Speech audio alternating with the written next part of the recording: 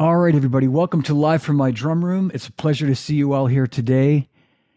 And I'm very, very happy to welcome my guest today, a very dear friend for many years, a master drummer, the great John Riley, is here with me today. And there he is. Hey, John. Hey, John, great to see you, man. Thank you for being here. My pleasure. It's been a while since we've actually spoken almost in person. I know, I know, I know. I say this a lot when I have my guests on the show, and I say, this today, it's about you. It's not about me, but it's actually been next month, February, is 10 years since I left my old post where you and I first met in the late 1980s. So we probably, I'm thinking, might have seen each other a few times or a couple of times in between, but maybe not. I don't know. But anyway, It hasn't been often, it has. unfortunately. I know. Yeah, absolutely. But it's great to have you here today. And man, I want to first of all say congratulations on your new book. It's getting rave reviews. Thank you. I've seen, yeah, all the cats talking about it, and we'll definitely get into that in a little bit. But let's talk a little bit about just your history and you as a player, as a teacher, as an educator. Um, we were talking offline about your gig with the Vanguard Jazz Orchestra that goes back over 30 years.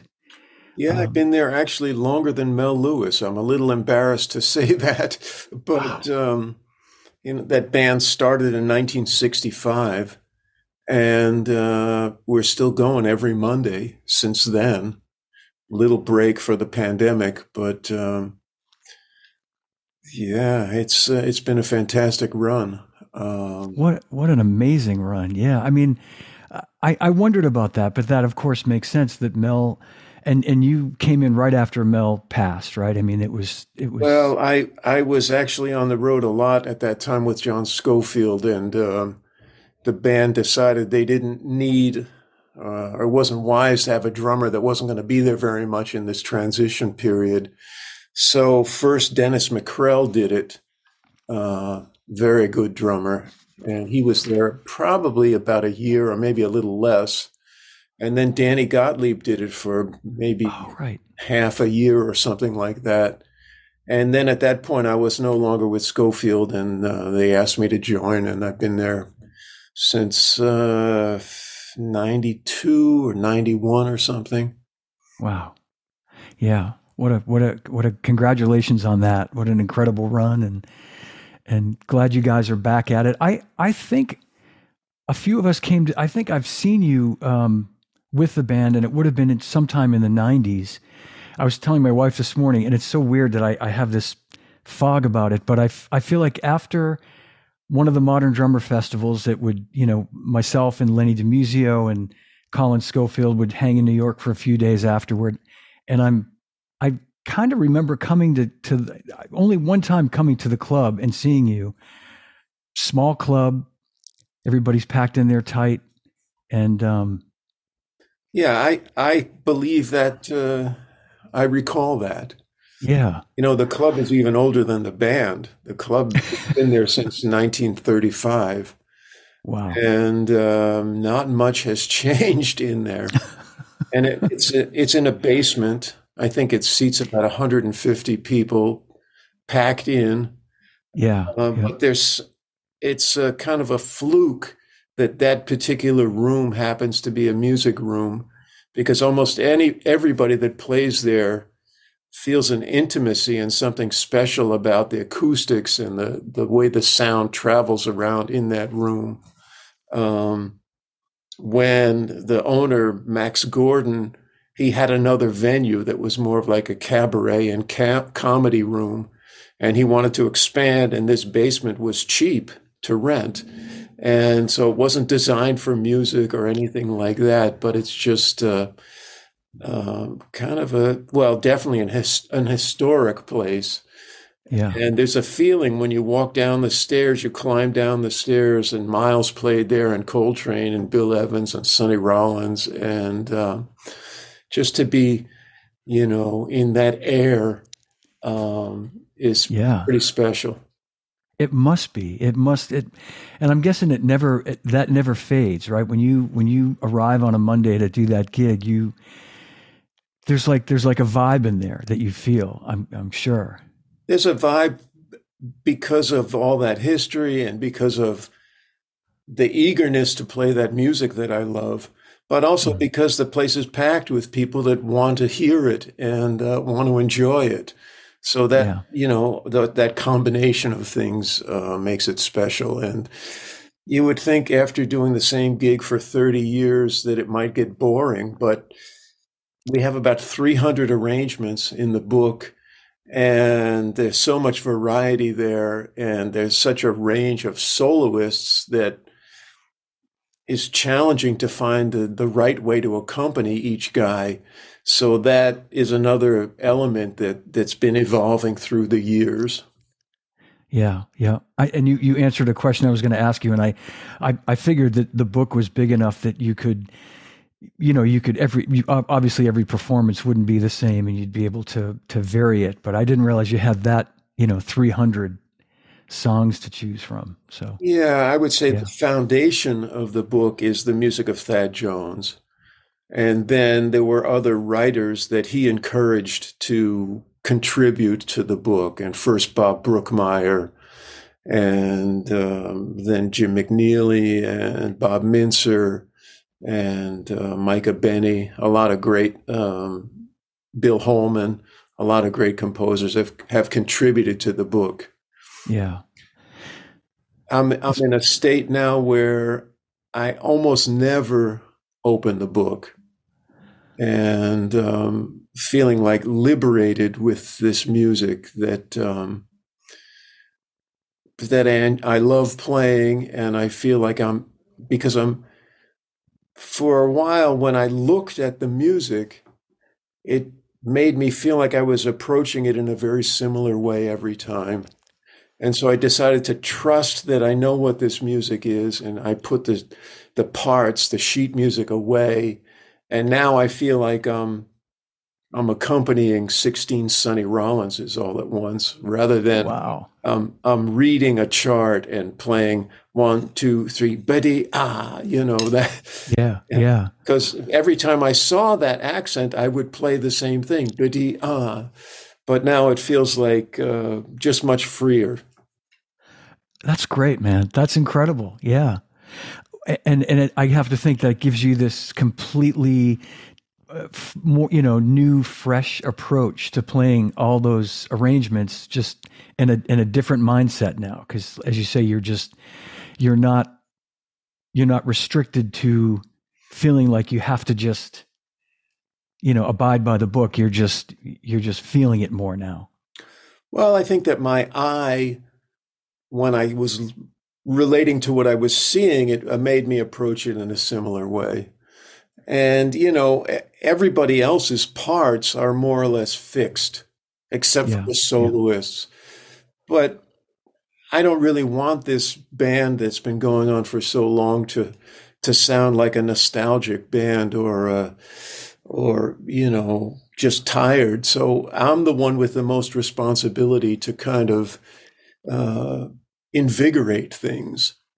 So in a way, I have more liberty than anyone else, but I also have more responsibility because of that. But I appreciate that they trust me, yeah, yeah. so we can take some chances. That's great. By the way, our friend Adam Nussbaum is watching, and he's commenting to the things that you're saying, and he just said, "Yay, ears win." Well, Yeah, it's definitely for me. It's a combination. But first, it was eyes. First it was ears, hearing music and being excited by music in general. And then you asked me about my history and taking lessons from the time I was like 8 years old with a teacher that insisted that I know how to read and that I knew the rudiments. yeah, And at the same time, he was also teaching me how to play a gig, like how to play a bossa nova and how to play a polka and how to play a rumba and how to play two beat and a waltz. And so that I still use those things, Yeah, yeah. all these years later. Isn't that something? I know. And I don't know about you, but I'm guessing when you were 8 years old, you probably thought to yourself, when am I ever going to use any of this stuff? I want to play Spang-a-lang, but here you are using it a Well, few years later. I wanted to play like Ringo and Dino Danelli and Mitch Mitchell, um, Yeah. at that time. It turned out okay, John. I think it turned out okay, going Well, in a I different direction. thanks.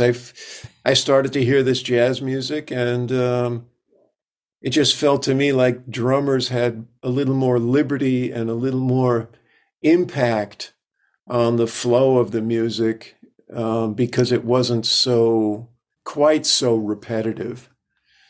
And the first jazz records I heard were the soundtrack to the Gene Krupa story Yeah. and a Max Roach record. And Max Roach record I didn't understand at all. But the Gene Krupa record I could kind of hang with. Yeah. And I would play with that record every day in the basement in New Jersey. When I was, working on rock beats and my rudiments and all that stuff too, I still was playing along with this Gene Krupa record. And I remember there was one tune in there, I think it was Back Home in Indiana, which was a fast swing tune. And I couldn't make it to the end of the tune. I just kept hitting it and hitting it and hitting it until I had the endurance to make it to the end of that song. Wow. Yeah. How old were you at that point? I got that record from a fifth grade teacher that I had. So I don't know, I was 11, Yeah. something Yeah. like that. And I find a lot of, it's interesting you mentioned Gene Krupa too. I think maybe more so than a lot of, great, founding father jazz drummers. Gene seems to be the one that a lot of rock drummers kind of gravitated toward, probably because, as you said, Max was over a lot of people's heads. And I mean, he certainly was for me when I first heard him, and Buddy was kind of over my head, and just from the standpoint of just his technical prowess, but Gene had this, everyman kind of approach to it. Just like, I mean, he was playing some great shit. I mean, it wasn't simple stuff, but it was, I think it made, it was a more sort of popular style, I think, for drummers to kind of gravitate toward. Oh, I agree. And Yeah. when I think maybe I heard Carmine Appice before I heard Gene. And when I heard Gene, I thought, wow, he stole all of Carmine's stuff because of the way he played on the tom-toms. Yeah. So there was definitely this connection Yeah. in rock and roll and to Gene. He also played motivically. He played simpler ideas and he hung with them longer than Max or Buddy. And so Yeah. that made them a more understandable for us kids. Mm-hmm. Right. Incidentally, I think Carmine would tell you that Gene stole all his licks. Probably, if we were to ask Carmine, he'd go, "Yeah." He's written a book about it.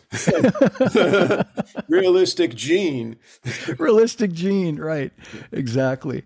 Oh man, I'm gonna throw a quick question at you real quick. And by the way, our friend Mike Vosbein is watching also, Oh, wow. and says great book. And we're talking about the master drummer John's latest book, which we're going to get into in a minute. But Anthony Casina has a quick question for you here. He said, please ask John if he would share with us what Joe Morello showed him about solving his own problems so he could become his own teacher. It's an interesting question, and I hopefully you understand it better than I do, John. Well, I do understand it. Okay. Joe said that, he had a lot of specific things that we worked on, but basically the idea was that these were things that he discovered helped him play better. And he said that by showing me how he solved his problems, he was hoping that he was teaching me how to solve my problems. I see. So that Okay. was that was the essence of it. I see. It, Okay. it Yeah. sounds more complicated than it is. Well, I should know. Anthony always asks great questions, so I should have known that it wouldn't throw you by any means, and that it would be a good question. So Well, I yeah. should I should follow that up and say that Joe was a very particular kind of teacher, and he gave very small assignments, but expected significant dedication to working on those assignments. And he was really generous. Um, and I'm very grateful that I had that time with him. And the way I found out about him was Danny Gottlieb told me about him. Um, I had gone to this Ludwig Drum Symposium, I think in 1971, at the University of Miami Wow. Yeah. and in Florida. And Roy Haynes was there, and Carmine was there, Gary Burton, Joe Morello, all these world class players that I hadn't been around at all. And so I attended all these classes, but it was a little bit too much for me. On the plane ride home, there's these two kids sitting behind me with drumsticks out, and they're wailing on the back of my seat like ferociously fast. And so I turned around and I kind of recognized them from the symposium. And one of them was Danny. And Wow. we were flying back from Miami to New Jersey. And so we talked a little bit about the symposium. And he said, "Well, who do you study with?" And I said, "I study with this guy named Tom Sicola." And he said, "Well, you should call Joe Morello up for an evaluation lesson." So I called Joe up, and he was charging $20 an hour at that time. And I went to this music store called Dorn and Kirshner in Union, New Jersey. And I think Dorn was Billy Dorn, who was a famous mallet player and Mhm. designer of some mallets. And I went there, and Joe evaluated me and kind of spanked me, but was very inviting and encouraging. So then I started going and taking regular lessons. In fact, I would go and hang out. He had a practice room, a little waiting room next to his teaching studio. And I would hang out there with the other students. So I would go there like 3 or 4 days a week and practice with the guys that had been with him for much longer. And I guess he thought I was making good progress because he was really encouraging. And if he had 10 minutes break between students, he'd invite me and he said, "Hey, Riley, come in for a checkup." And Wow. so I would see him a couple of times a week in addition to my regular lesson. So it was a fantastic experience. Wow, man. I didn't know that. What a great experience. Yeah. And when I think Oh, back to it, like he was in his early 40s then. wow. Yeah. And yeah, in the early 70s. And he And was you were in his just prime. yeah, and you were a teenager, right? I mean, you were Yeah, I was just I was in high school. Yeah. yeah, man. And I could totally see Danny, saying to you, he's such a warm, loving human saying, "Hey, you should study, you should go to see Joe Morello for an evaluation. I love it." Yeah. Yeah. Yeah. That's Danny for you. Well, there's another question I'm just going to run by you real quick, John, from Michael DeLuca. And he's saying, relax. He's asking about a relaxation technique for up-tempo swing. Well, um, since I studied with Joe Morello, my awareness of using rebound really increased. And that was the prime thing that he was talking about, was not working any harder than you had to, but figuring out how to manipulate the rebound of the stick so that you had clarity and endurance, um, but you used the muscles as little as possible. Of course, Hmm. there are muscles involved, but you want to be as efficient as possible. And so the technique that I use, I think there's a video on on the Zildjian website where I describe this. Um, basically, if we're playing the swing pattern, there's six notes: one, two, three, four, five, six. Right? One, two, three, four, five, six. One, two, three, four, five, six, and Hmm. you can achieve that with a wrist stroke for each note, or you can kind of throw the stick on beat 2 and 4 and let it dribble off the cymbal and bounce. That would be less articulate. Hmm. But I'm using a kind of a combination of I'm throwing the stick on 2 and 4 and then using fingers to collect it. Um, I don't know if I can demonstrate it here. I've got this practice pad that I Oh got yeah. years and years ago from Billy Cobham's ex-wife. And so this Gladstone pad must have a billion Cobham notes played into it. I'll bet. Yeah. So I'm kind of I don't know if this is going to work, but or maybe this way is better. So I'm letting the stick rebound, and when it rebounds, it forces my fingers open. I see. Yep. I'm not throwing my fingers out, but the stick is rebounding, kind of pivoting around my index and middle finger, and then collecting it with the fingers. Um,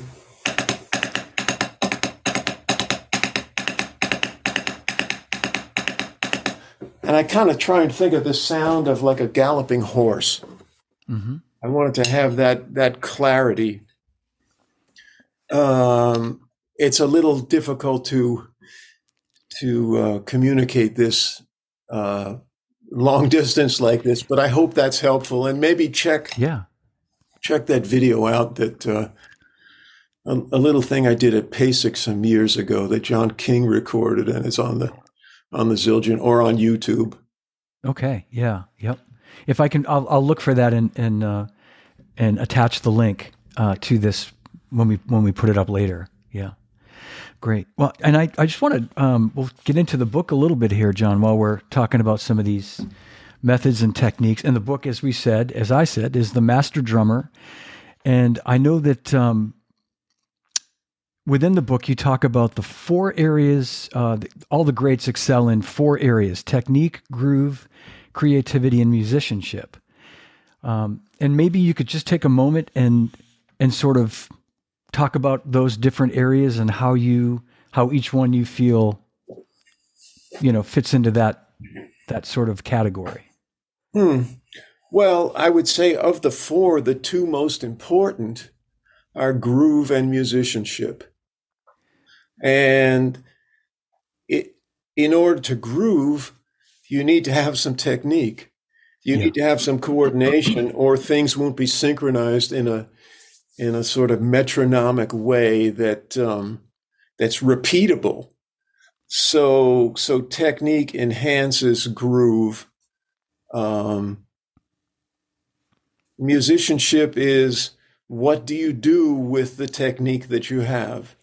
And Hmm. how do you use that to support the other musicians, to complement the music that's happening around you? Um,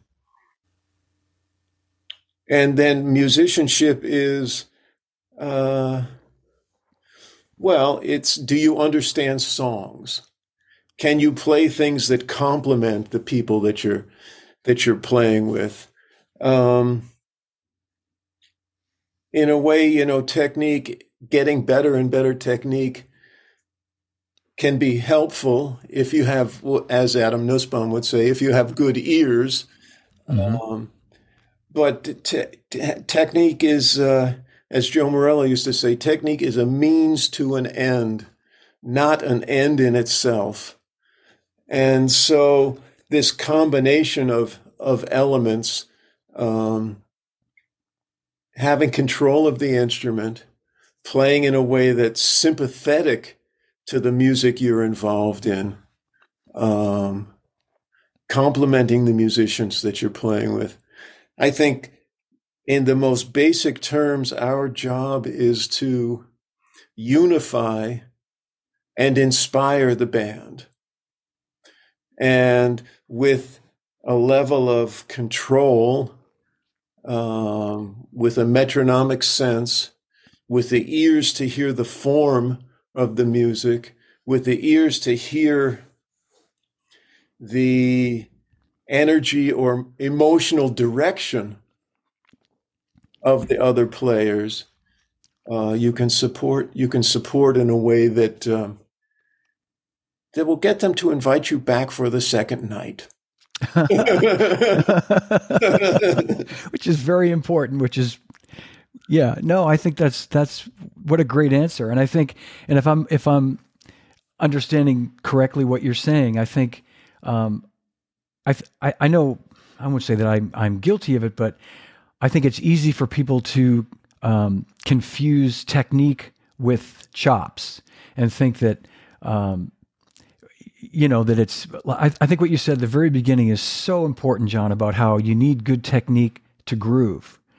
But I think sometimes people, I know when I was younger, I equated technique to just like incredible rudiments and speed and chops, but I don't think that's what you're saying. You're saying technique. You're saying playing clean and playing smooth and developing your playing is your technique. And those are all the tools that you need to groove and to play well with other musicians. Oh, I agree with that. And aligned with this in a way, so I said there's 4 components. In a way, the easiest one to develop is technique, because you can develop that by yourself, whether you've ever listened to any music or not. You can get faster on your paradiddles with the metronome. Right. But that doesn't mean that you're going to play them in a place that's musically appropriate. So we need some context for things.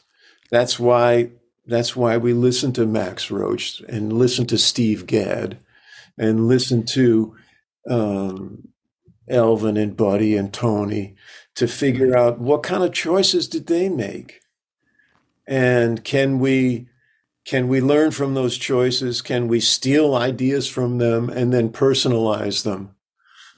That's sort of where creativity comes in. Yeah. But cultivating your ears, developing a sense of how to communicate with other musicians, those are separate endeavors from getting faster paradiddles. Right. And having even faster paradiddles doesn't compensate for having no ears. Right. Yeah, exactly. No, it's great information. This is, thanks. Yeah, this is fantastic. And I think we should charge everybody watching whatever you charge for a lesson. I'm just happy to be here with you and with Adam and Michael and everybody else. Wow. Thank you. And likewise, so happy to have you here. And I want to just ask you a couple more things about the book. I remember when you did The Art of Bop Drumming back in the mid-'90s. I remember when that came out, and that was an instant classic, and beyond bop. And what would you say this book has that those 2 books don't cover? What are some of the things that... Well, it has more... well, there's a video involved, and so there's video examples connected to every aspect of every element discussed in the book. And so there's more playing, actually, and physical play. You can see me playing and describing what I'm thinking about. So I think that the application of all the stuff that's in the other book is perhaps more vividly presented with the supplemental material of the video. Great. Okay. Yep. Great. Okay. And I should mention too that the book is available. I don't know if I said this, but Hudson Music, of course, has this book. It's released under Hudson, and Rob Wallace. Not surprisingly, you have all this great other content available with it, as you say, supplemental information. That's a huge plus. So, do you see the Master Drummer in terms of the three books we talked about, the Master Drummer, Art of Bop, and Beyond Bop? Is there like an order that someone would go through, like one book to the next? Well, I guess the Art of Bop Drumming would be the first one. It would. Okay. Yeah. But actually, in the Master Drummer, because it was a DVD, I spoke about this sort of Morello hand technique, which is helpful in the beginning as well, which I couldn't really cover in a text in the 90s. So there's some overlap, but definitely the Art of Bop Drumming before Beyond Bop Drumming. Yeah. Yeah. Okay. And are you still teaching privately, John? Do you still have time to take private students? I have some private students. I had one scheduled for after us today who called me, and he said that he was in traffic court because he had too many parking tickets and he didn't think it was going to take this long, but he had to cancel the lesson. Oh, poor guy. Oh no, that's not a good sign.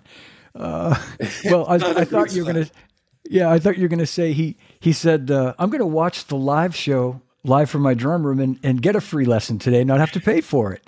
Well, he might be doing that too, but when he told me how many parking tickets he had, I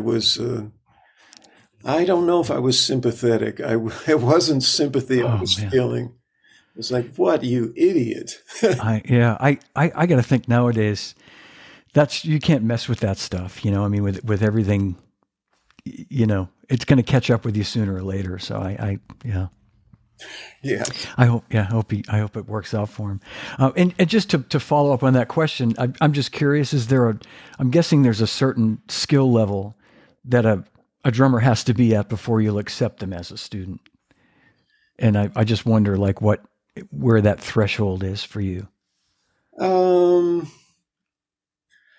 One of the best students I ever had was a 6-year-old kid who, I don't remember exactly, but his mother was European, and he, as a 6-year-old, I think he spoke Hungarian, Hebrew, English, and maybe Chinese or something.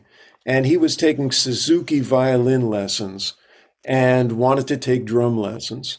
And so he came to the lessons, and his mother would sit in every lesson, just like Suzuki violin. And so she basically, I wouldn't say she learned everything, but she understood what the assignments were. And this kid came back every week and had mastered everything. Oh my gosh. And, but after 6 months, his mother called me and said, he's decided he wants to take karate.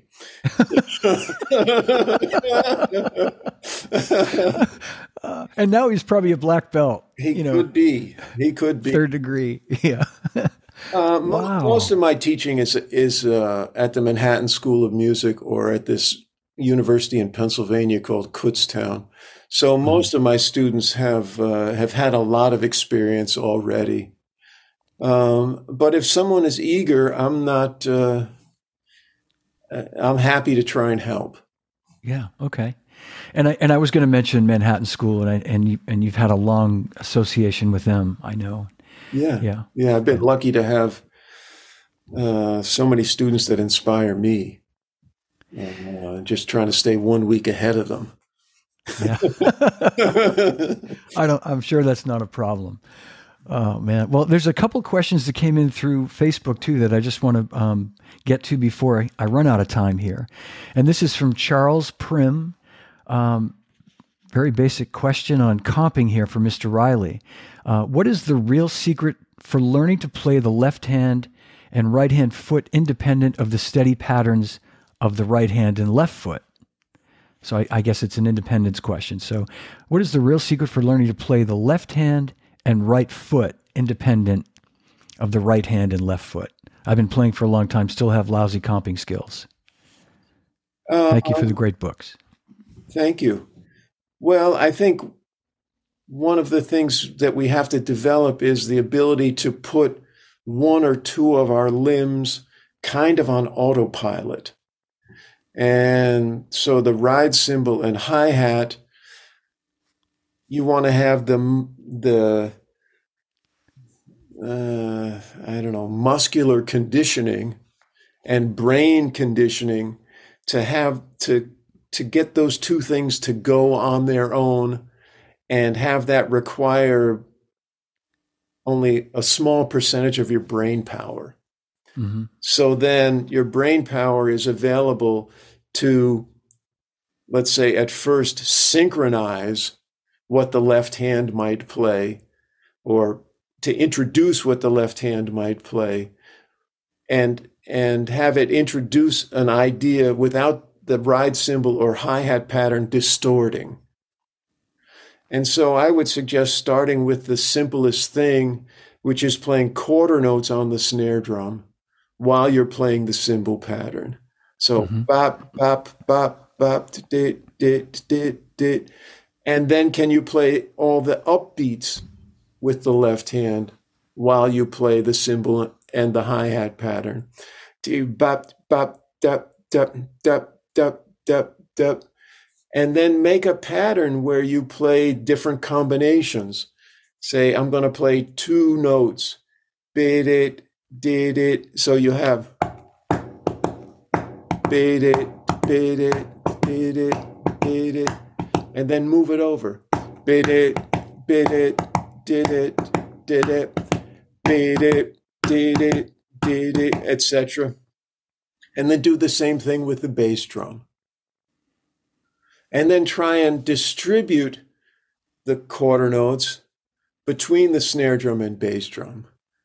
Bap, boom, beep, boom, beep, boom, and then on the upbeat, boom, bap, boom, bap, boom, bap, boom, bap. And then when you have those two notes, little cells, try and vary them between the snare drum and bass drum. So you've got the steadiness of the cymbal and the hi-hat, and then the clarity of what you're going for with the snare drum and the bass drum. Make sure you have a clear idea of what that figure looks like. And so when I'm learning a new song, and let's pretend I don't have any sheet music, but there are important elements in that song, like there's a stop at a certain point and there's an accent at another point. Mm-hmm. When I'm playing that song, I'm trying to get it to imprint on me in 4 different ways. Like, what is this song what does it sound like, that stop on beat 1? What does it feel like physically to stop on beat 1? What does it do emotionally to the music to stop on beat 1? And what does it feel like physically to make that thing happen there? So mm-hmm. It's the same kind of thing when I'm comping or learning how to comp. What does that figure 1 and what does that look like? What does it sound like?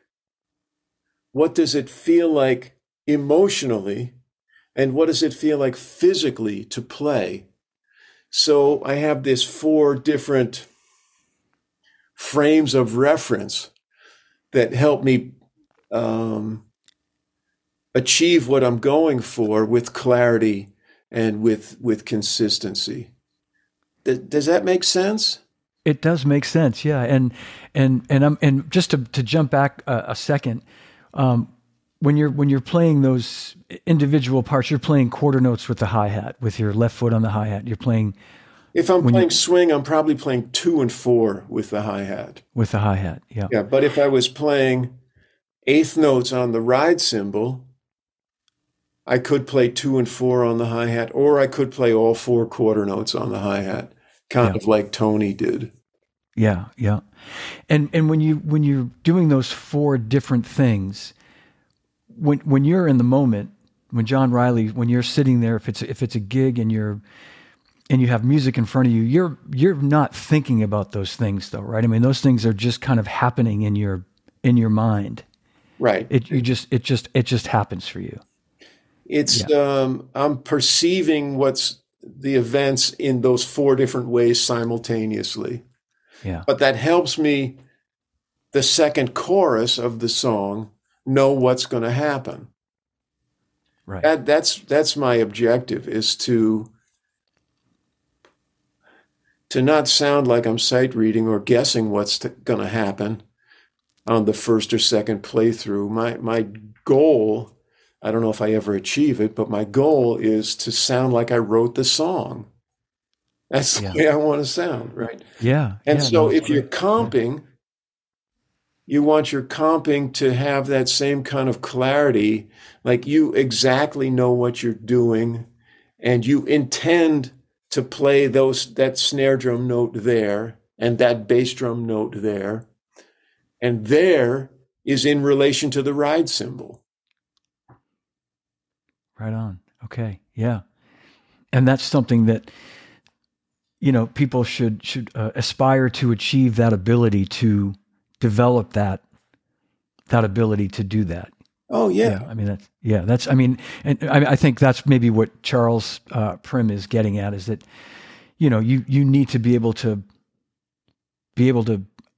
develop that ability so that you can do what you just said, and you can, in the moment, be, owning those comping parts. Yeah. Yeah. Yes. You need to hear what you're playing and where it lays inside the time. And it gets back to how much can you put on autopilot. I mean, when I remember when I first started to learn how to play a rock beat, I had to synchronize every eighth note, like 1 and 2 and 3 and 4 and 1 and 2 and 3, and like which bass drum notes fall with which right hand notes. Where does the backbeat fall with the hi-hat? And then after a while, I could do that without thinking as much. And then I could start to hear what the other musicians were playing and why the drummer was playing the particular thing he was playing. And so in jazz, you can't really be thinking about the placement of each one of those things. It has to go, and then you can do, as I said, you could play.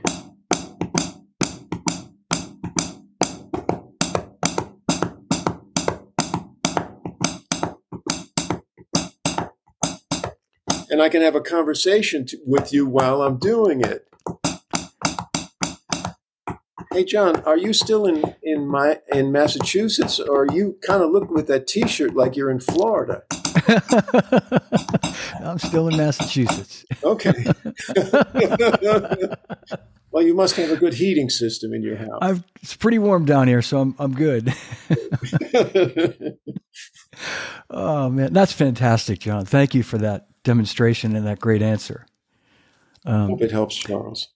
Absolutely, yeah. I think that's great. And a couple of people asked this question. I'm going to ask this question that my old friend Kip Williams asked, which is the Frank Zappa connection, and I guess an audition for Frank Zappa, which I didn't know about. This is a long story. I'm not sure if. I think it was in 1980. On a Friday, I got a phone call and picked up the phone and said, "Hi, my name's Frank Zappa. Somebody told me you could play my music. Is it true?" And I thought, oh, who's putting me on? It's Adam Nussbaum. Yeah. Well, it turns out it was Frank Zappa. And somebody told him they thought I could play his music. So I said, "I love your music." He said, "Well, I want you to come out and audition for the band."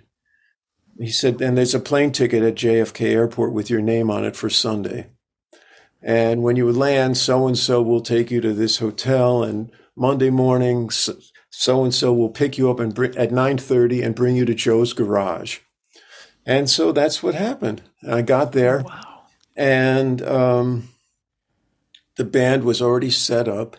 It was Ike Willis and Ray White, Tommy Mars, Arthur Barrow was the bass player.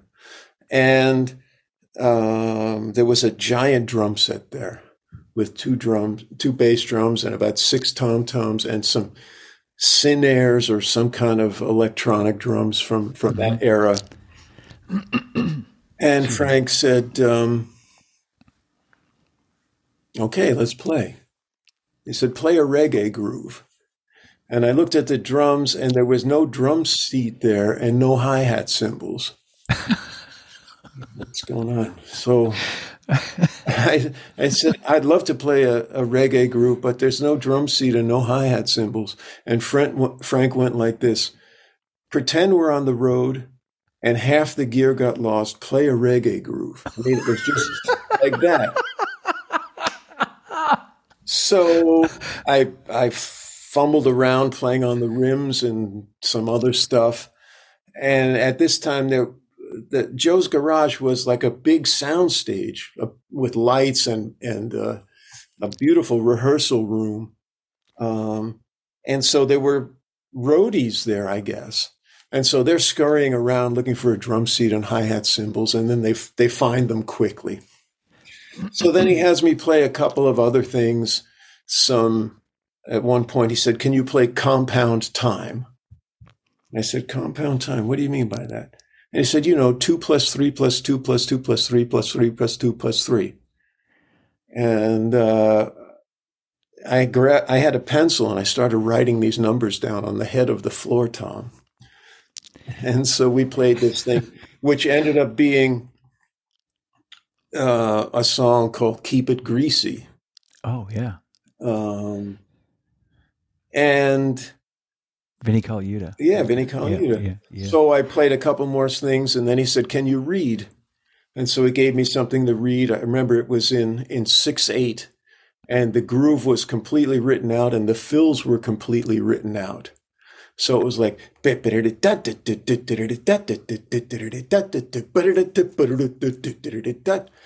then there was one called Pedro's Dowry, which kind of looks like the Black Page. And then the ultimate one was the hardest thing I've ever seen in my life, was a piece called Mo and Herb's Vacation, which was written for Vinny and this big drum set that was there. And I remember it said quarter note equals 60. And the first measure had something like, I don't remember exactly, like a half note triplet. And on the middle note of the half note triplet was a quintuplet with a couple of rests in it. And it was orchestrated for this drum set. And so Frank is standing in front of me and he goes, 1, 2, 3, 4. And it turns out the piece was at this point unison bass and drums. And Arthur Barrow, the bass player, knew it. So we played, I played about 8 bars of it, which would be like, 20 seconds or something. And it wasn't perfect. But Frank said to me, he said, I can tell you can see this. How long will it take you to be able to play it? And it's 6 or 8 pages long of that kind of stuff. Oh, my God. Orchestrated for double bass drum, this big drum set. In the second line, there was an 11/2, and then there were these other crazy polyrhythmic things. I lied. I said it would take a couple of days. And he said, okay, can you stay for a little while? I said, yes. And by this time, like 7 or 8 other drummers had shown up. And so, okay, the next guy sits at the drums. Frank says, play a reggae groove. At the end of that, he says, it sounds really good. I don't think it's going to work out. And the next guy comes up and he plays a reggae groove and 1 or 2 other things. Sounds really good. I don't think it's going to work out. So by this point, one of the roadies comes over and he says, "Man, I think you got the gig." So Frank goes through all of those drummers in the exact same order. They play the same things in the same order. And none of them got to the first reading example, which. So then he comes over to me and he said, "Okay, the gig pays $500 a week when we rehearse, and I'll get you an apartment here in LA. It's $1,000 a week when we're on the road." This is 1980. "And when we record, it'll be $1,000 a week in double scale. When can you start?" This was on a Monday. I had a recording session with Kenny Werner and Joe Lovano on Wednesday of that week. I said, "I can start on Thursday." He said, "In that case, I want to hear some other people. Can you hang around a little longer?" I said, "Yes." So he heard some more drummers that afternoon. And in the meantime, the roadies told me what happened, which was when Frank books a tour, he hires the musicians for 2 months before the tour, and they rehearse 8 hours a day, 5 days a week.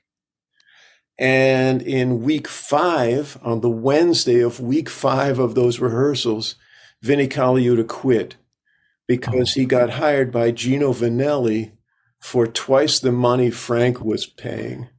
And he had done a record, I think it's called Night Stalker, with Gino Vanelli. Yeah. So Vinny quit. Then over the weekend, he had the keys to Joe's garage. He came in and grabbed the hi-hat cymbals and the seat. So Frank hears some more drummers. He said he doesn't hear anyone that he wants to hire. He said, "Can you stay tomorrow?" So I said, "Yes." So that night he invited me to his house for dinner. And he was living in Laurel Canyon, I think a house that Lady Gaga bought recently. Wow. And he had a recording studio in the house that he was trying to upgrade, and he had one of those big like backhoe machines in the yard, and he was digging holes in the yard. And he had these cement vessels like you would have in a sewer, and big metal barrels that he was putting in these holes, and he was running cable out to put different microphones in each of these chambers to find the perfect kind of echo and reverb. So this was like serious dedication. Yeah. Oh, man. So the next day, he invites 3 other drummers and I to play kind of a round robin thing. And he hires one of those drummers. And what I heard later was that after 2 or 3 days, it didn't work out. Then he hired another one of those drummers who was named David Loggeman, who's on half of one record.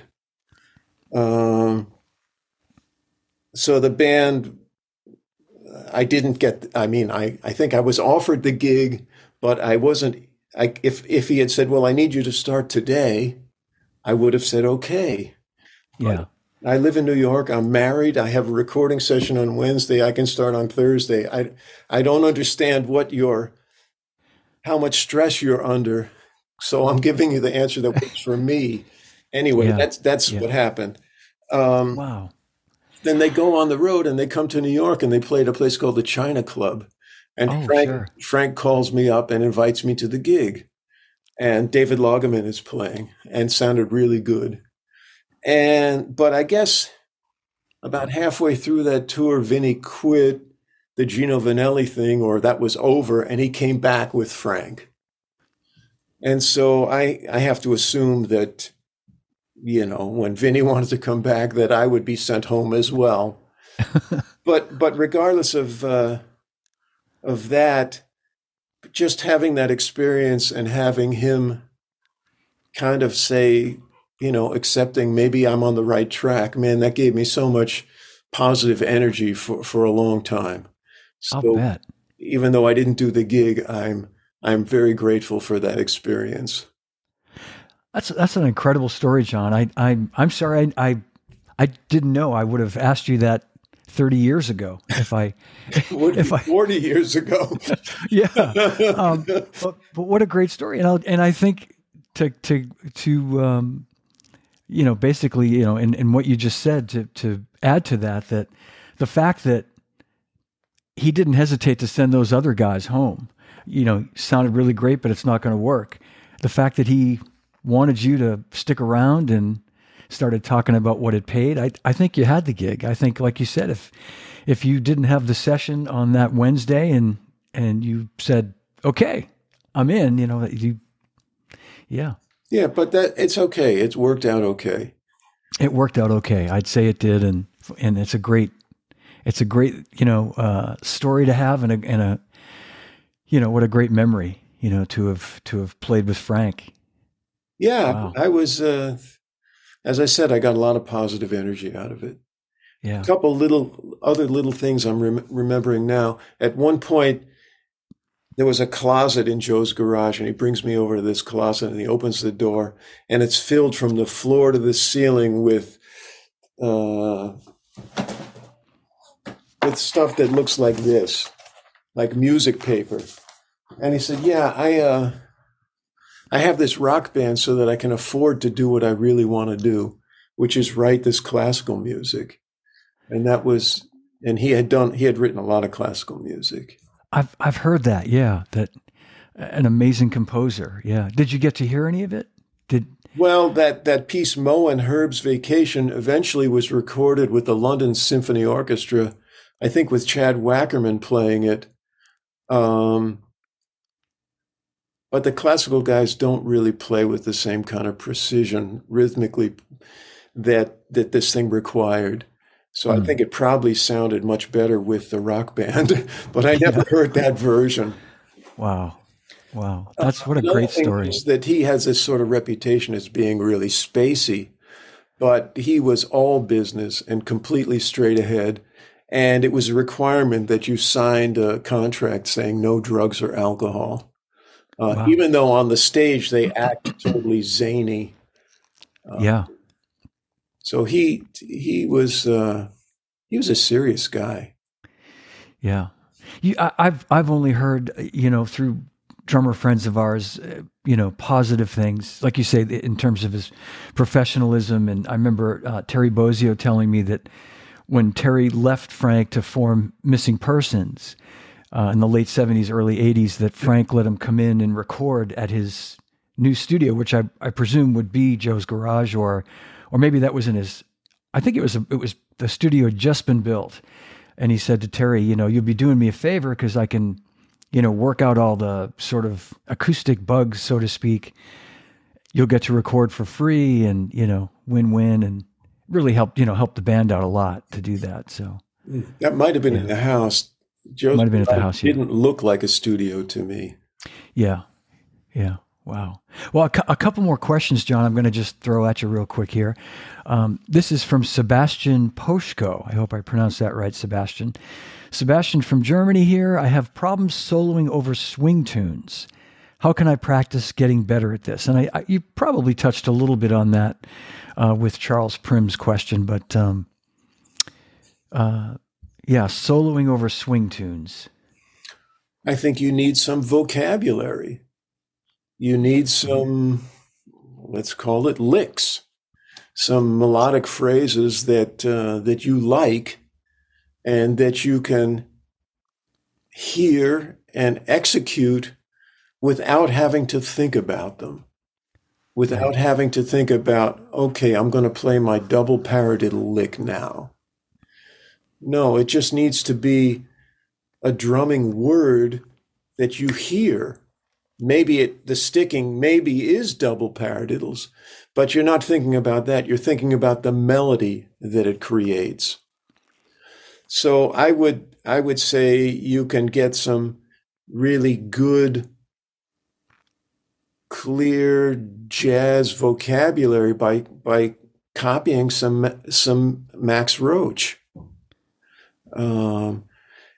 And maybe a solo to start with would be this solo on a song called Delilah, which he recorded with Clifford Brown. He happens to play it with mallets, but it's the motives are super clear, and you can hear the logic in why he moves from one phrase to another. And this particular solo doesn't have any bass drum stuff in it, so it's just hands moving the hands around the drums. Steal some of those ideas. That's what we do. We steal ideas from each other, and then personalize them. You will distort them a little bit over time, and that will become, the foundation for your style. That's great. Yeah. And you're absolutely right. I mean, I hear so many drummers, pro drummers at your level say that I got this idea from, I heard something Tony play or that Elvin played or Steve Gadd or someone like that, and make it your own. Yeah. Yeah. What's the, Great. I think Clark Terry used to say, there's 3 steps. First, you imitate, then you assimilate, then you innovate. Yeah. First, you have to imitate. Yeah. That's great. Carmine is imitating Gene Krupa. Yeah. Or maybe Gene Krupa was imitating Carmine.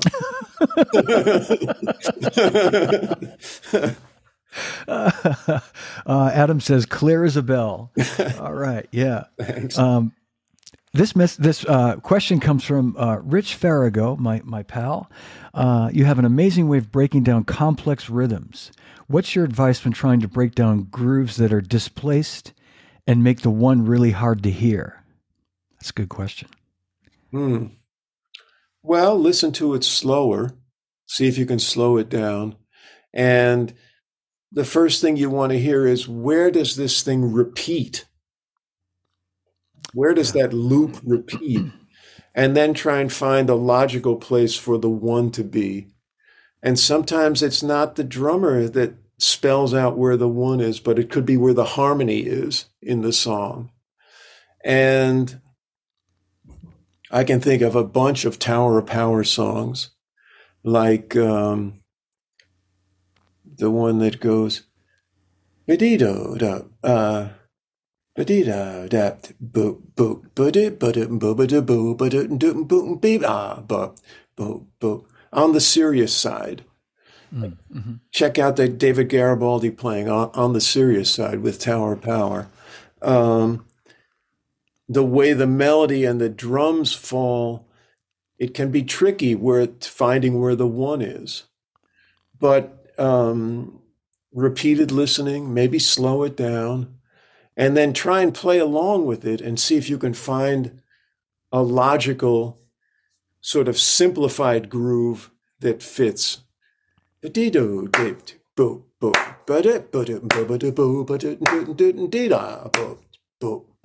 So this thing starts with a 1E, beat-o, and we want to hear that second note as beat 1. But it's not. Yeah, yeah. I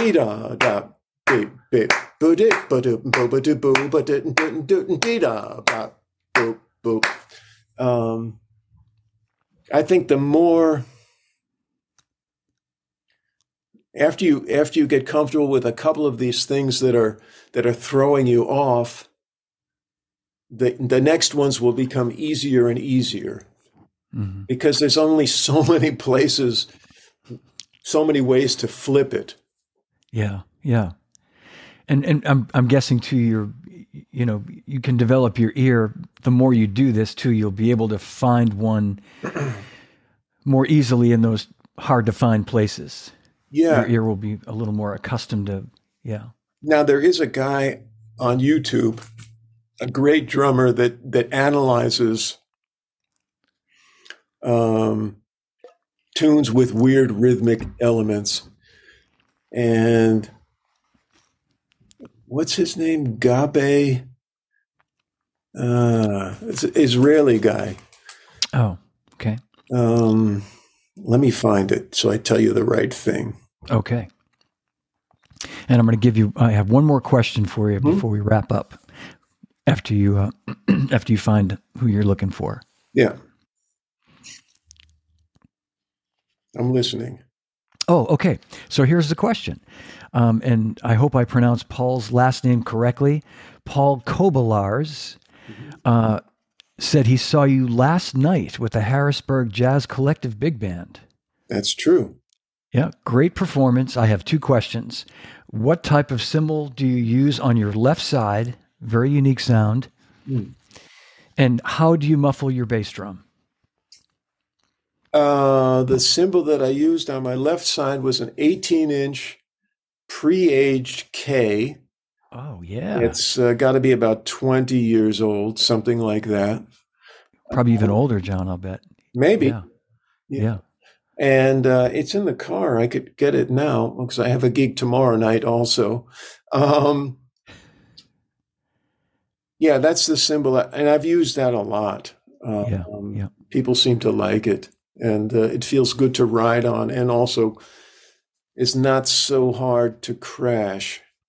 And what I mean by that is some cymbals have a stiffness to them where to get their good crash sound, you have to play it like louder than I want to play most of the time to get the Hmm. metal to flex and the sound to open up. Yeah, yeah. So this one has a nice combination of being a good ride cymbal, but also easily crashed. What was the other part of the question? The other question was, how do you muffle your bass drum? Well, that bass drum was a 20 Yamaha, and I'm using those fiber skin FD3 heads on the drum, Hmm. which are a little thicker, and I think they might have a ring built in to them. Yeah. And I think there's no muffling on the drum.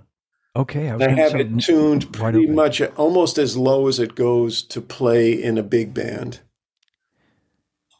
Yeah. Um, And you have one of those in the front head as well. The front head is the yeah, fiber they're both skin, the same. both the same. Yeah.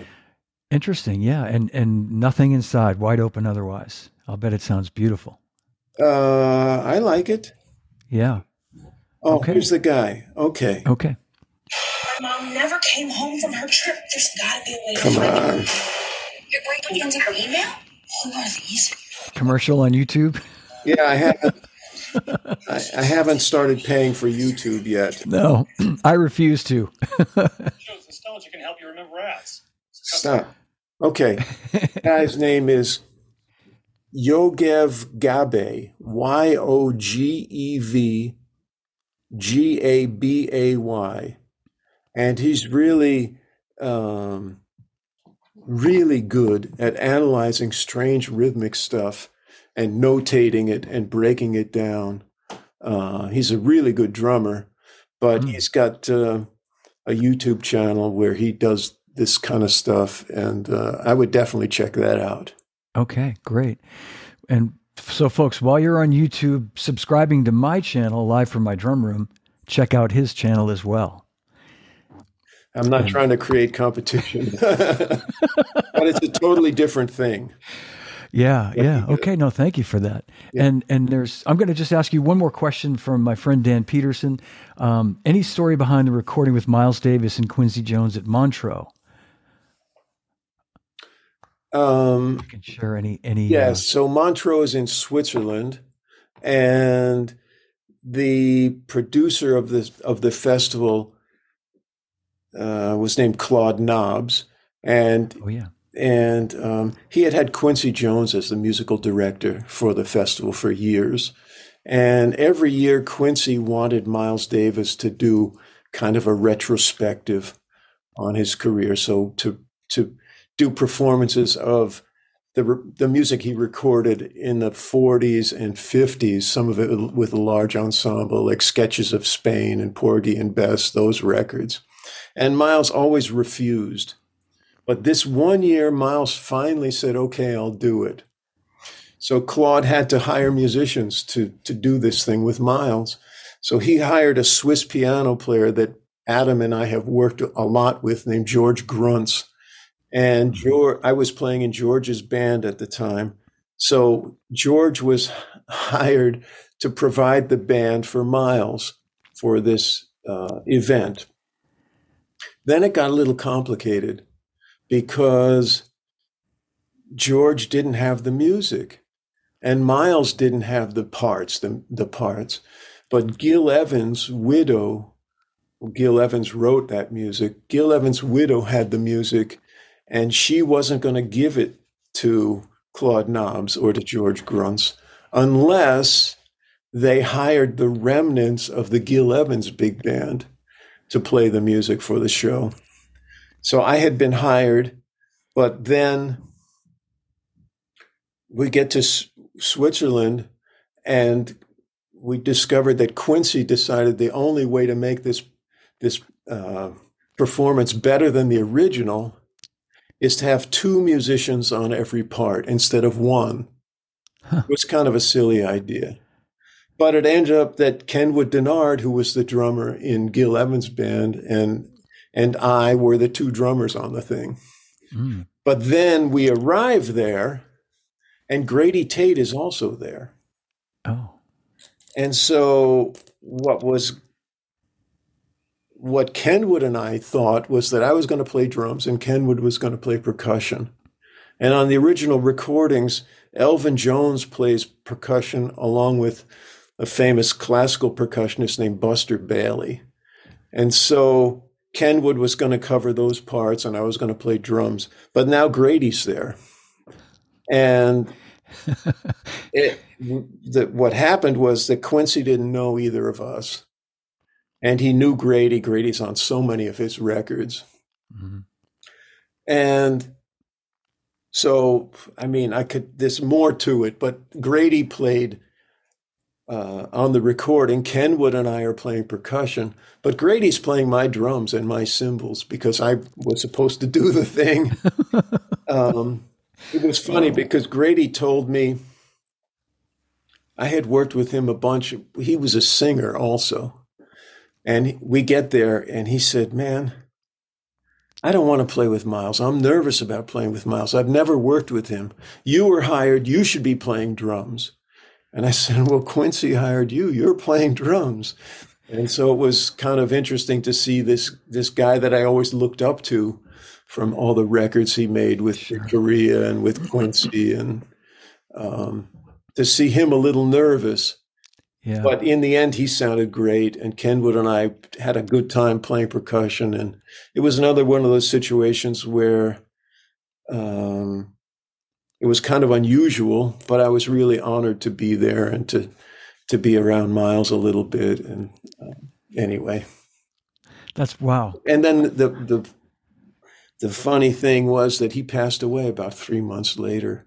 So I think that Miles passed away about 3 months later. I think that he knew his health wasn't so good, and maybe that's why he finally agreed to do this thing that Quincy had been bugging him to do. Yeah.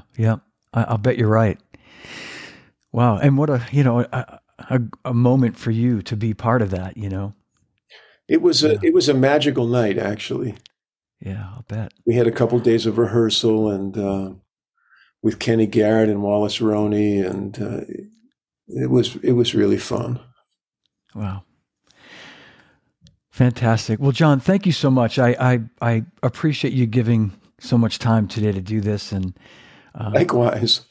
Well, and a pleasure having you, and I'm glad it's not bumping into a lesson. But I mean, he's parking his car now. No, I was going to say I got to run myself in a little while. My band is rehearsing tonight, and I've got to drive about 40 miles up through Boston in the afternoon, which is never fun. But otherwise, we could talk all day, I'm sure, and it's been a pleasure. Well, thanks. Thank you. It's great to see you again, and it has been too long. And thanks for the great discussion and for mentioning the book and for all that stuff. Absolutely. You're so welcome. And I will mention again, I apologize. Rob Wallace sent me a copy of the book over the summer, and there it is. Thank you. All right. The Master Drummer, available on Hudson Music, John Riley's book. I left it. He sent it either here to where I live, or we have a place in the vineyard in the summertime. In any case, I think I brought it there and left it there because at one point was talking about doing this over the summer. And anyway, blah, blah, blah. Long story short is I don't have the book physically, but you do. So thank you. Thank you. All right. Well, everybody, I want to thank you all for watching today. A big hand for John Riley. Thank you. A true master, and a true gentleman.